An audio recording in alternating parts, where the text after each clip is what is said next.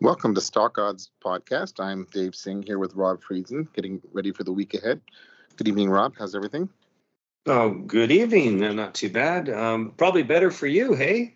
Yeah, Where are you hiding yourself? At some unnamed island. Okay, we don't want to leak out your whereabouts, just in case you mention anything on the podcast that's very incriminating. If there's random ukuleles in the background, there's a hint, right?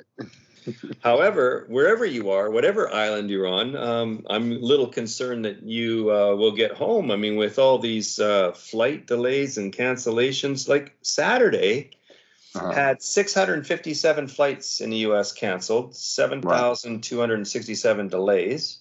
Sunday, so far, 912 flights canceled and 6,378 delayed. Of course, you're not going through Chicago if you're near an island. So Chicago had 40% of all their flights delayed, 12% canceled. So it's quite something, eh? This is why we need automated everything everywhere all the time. Drones and robots and AI. Well, yeah, I mean, when we don't need people anymore, the world will be a wonderful place, or not. This is the question. When they turn on you and say, "Well, we don't need humans anymore either," really. So, all right. Well, we have a kind of a dull month because people are out and about and low volume, fewer traders around. But we'll have the end of the month to look forward to, and we do have mid-month seasonality coming up. So I have some stuff on the almanac for that. But oils come down below 90. The VIX is still staying low, and the futures are kind of flat. So maybe you can start from there.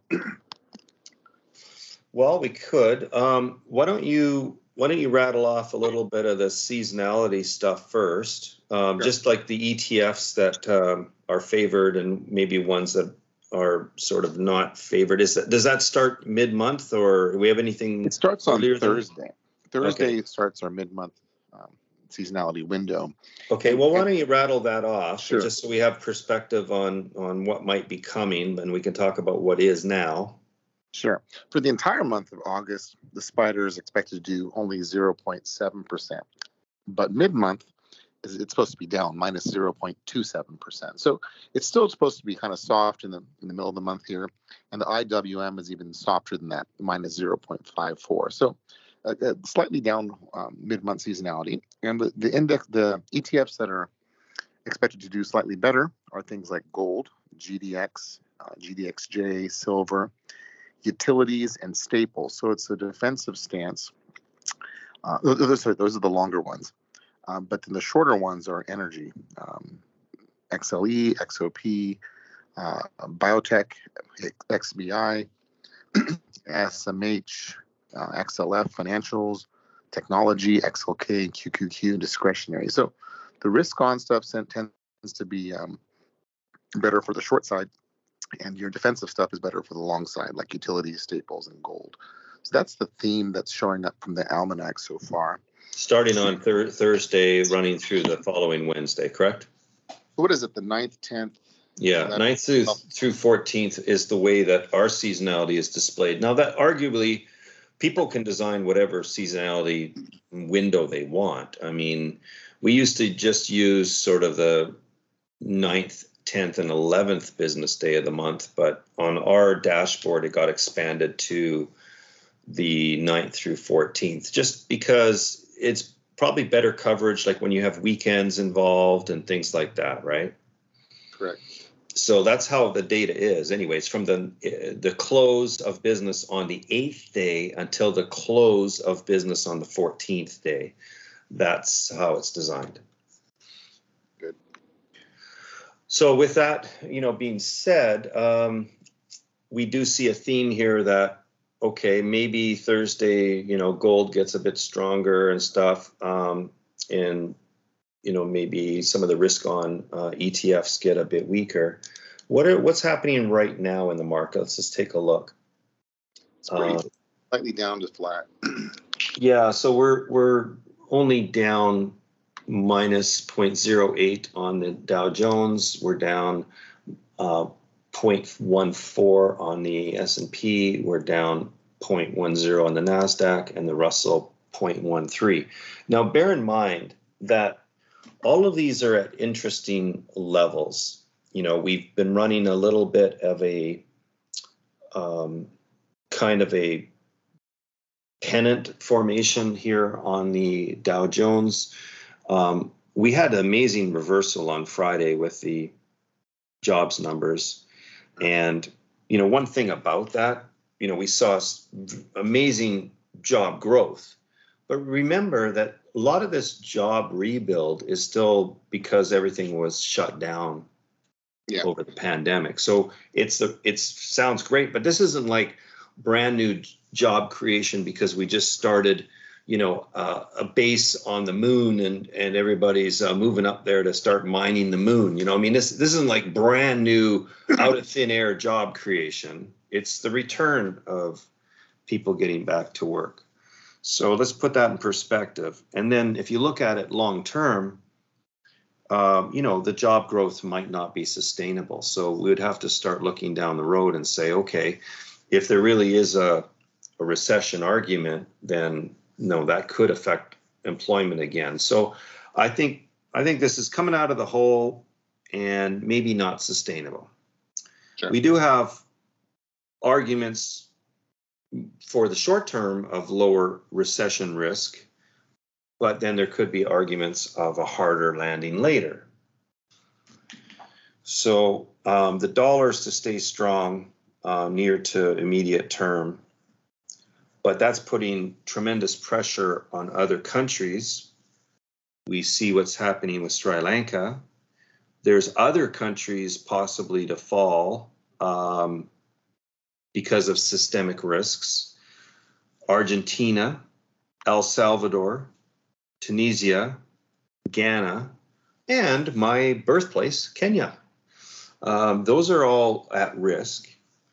Now, some of the ones that have been taken off the risk category, Brazil, Mexico, and Indonesia, are now a lot stronger because, their balance sheets better, not as much exposure and debt as they had before. Also, any commodity exporters are going to be stronger, right? So some of those, the 5 countries I mentioned earlier, have risk of government debt distress. And that, it could be a surprise coming anywhere. Mm-hmm. We'll go into some other things in a minute, but let me finish up with some of the futures here. So when we look at, you mentioned possibly oil getting weaker on Thursday. It's way down off the high, and it's gotten pretty close to a support level that we had that was previously resistance in October and November of 2021, because we had that rally. Remember September and October, we had a big rally on oil. Mm-hmm. Well, we collapsed in December from those highs, and then we rallied all the way back up, and then in February 24th, obviously with the war starting, we shot up to the over the $130 a barrel level.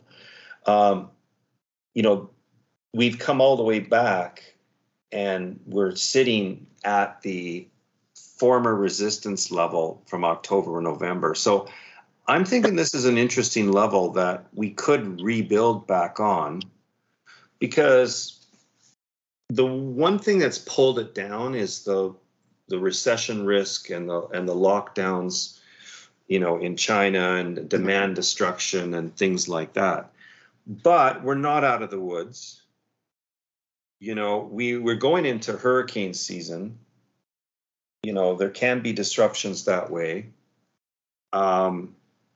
So I would say that, it did show itself a little bit green there on Friday's reversal, and so far today, pre-tomorrow's trading here, the overnight, we're looking at up slightly on crude. So I'm thinking there could be a rebound in the cards here on the short term on crude. Mm-hmm. That might take us up into the Thursday. So I'm not gonna shout against oil at the level that it's at right now, just because it's pulled back so much, right? Sure. Okay. Looking at looking at the bonds, we pulled back significantly on Friday. Why? Well, again, this more aggressive interest rate thing came back into play. So we've gone through a number of cycles here where we factored in the more aggressive hike, and then we all of a sudden started to say, hey, well, maybe it's done after September. And now we're back on, well, with the jobs thing, what is good is bad, right? What is good is bad. So this is why we call the show Odds and Ends, right? It's like, what is good is bad. So, that's back on the table that, there may have to be more aggressive. So this is the interesting back and forth tension that we experience here. Going into metals.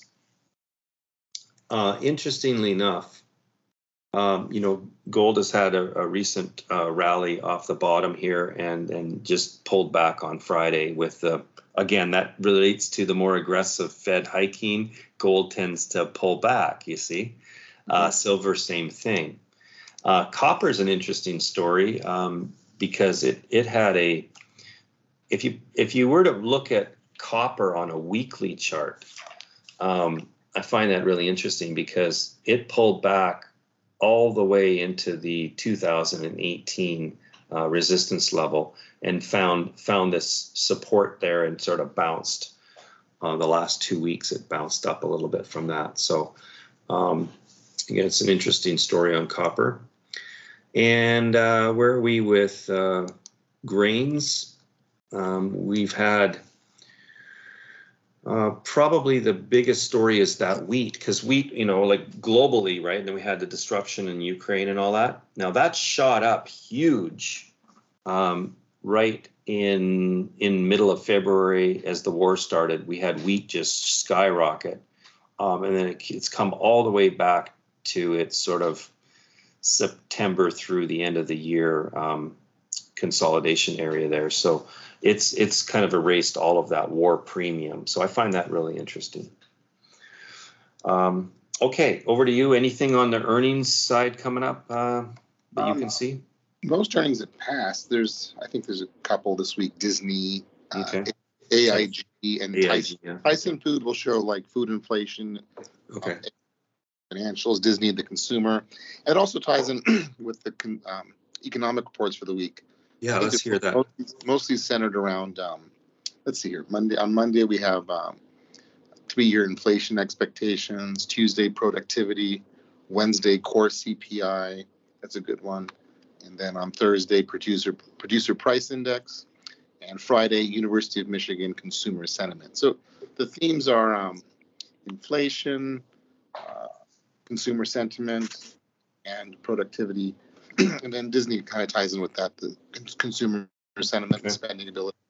So just a couple more earnings there, but not most of them have passed, I think. Okay. I'm gonna be leaning into more the climate related stocks a little bit because the Senate passed the $740 billion tax. Now that goes over to the House, and that's on the 12th. I guess it probably will pass.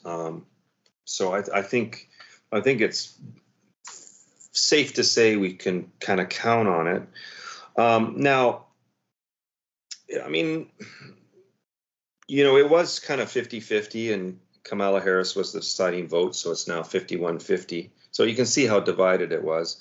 $64 billion to Affordable Cares Act. So I'm going to kind of favor healthcare. I'm going to favor some of the climate stocks, solar, stuff like that, just because of this whole thing. $370 billion is climate. And it's over 10 years, but at the same time, people are always looking for anything to buy those kind of stocks. So in the long run, I like what Will Kane had to say. Look at the name of the bill. Whatever it is, you can be sure the legislation will do the opposite. Yeah. So it's supposed to be an inflation reduction type thing, but he's saying whatever the name of the bill is, you can be sure it'll do the opposite. So even Bernie Sanders attacked it, said 740 billion impacts inflation about 0.1% in either direction. Yeah. You can't make this stuff up. It's so hilarious. But anyway, but the sentiment can change a little bit, right? So keep that in mind. Also, we had a ceasefire over in Israel. It was a 3.5-day war, actually. I don't think it was well reported by Western media. But over 935 rockets were fired from, heavily populated areas in the Gaza over towards Israel. The Iron Dome blocked 97% of it, probably. But anyways, some of the media actually has a few things wrong. Like some of the rockets, you can actually see the videos where they shot them up, and they actually kind of came down in heavily populated areas of Gaza. So that was not Israeli fire. That was actually the hostility fire against Israel that ended up landing in their own area there. So one of them was on a school. So just so you know, like, not everything reported is always accurate. Mm-hmm. You got to dig around a little bit more, okay? Anyway, what else is on the table here? Oh, yeah, you were bringing up a little bit about what I mentioned on the last show, which was as you approach seasonality windows, how meaningful the divergence can be, the things that are the most outliers ahead of windows. The same would be true if you were, collecting dividends, ahead of time. You're looking for things that have diverged, that might be accumulated going before their dividend, or even, going into XD. Same thing with, pair relationships. You're looking at things that generally stay together in a very mean reverting, and you're looking for them to be mispriced, to be displaced, to have diverged. Friday, an example of, we had the first Friday of the month seasonality. Mm-hmm. And what did we have? We had an amazing discount.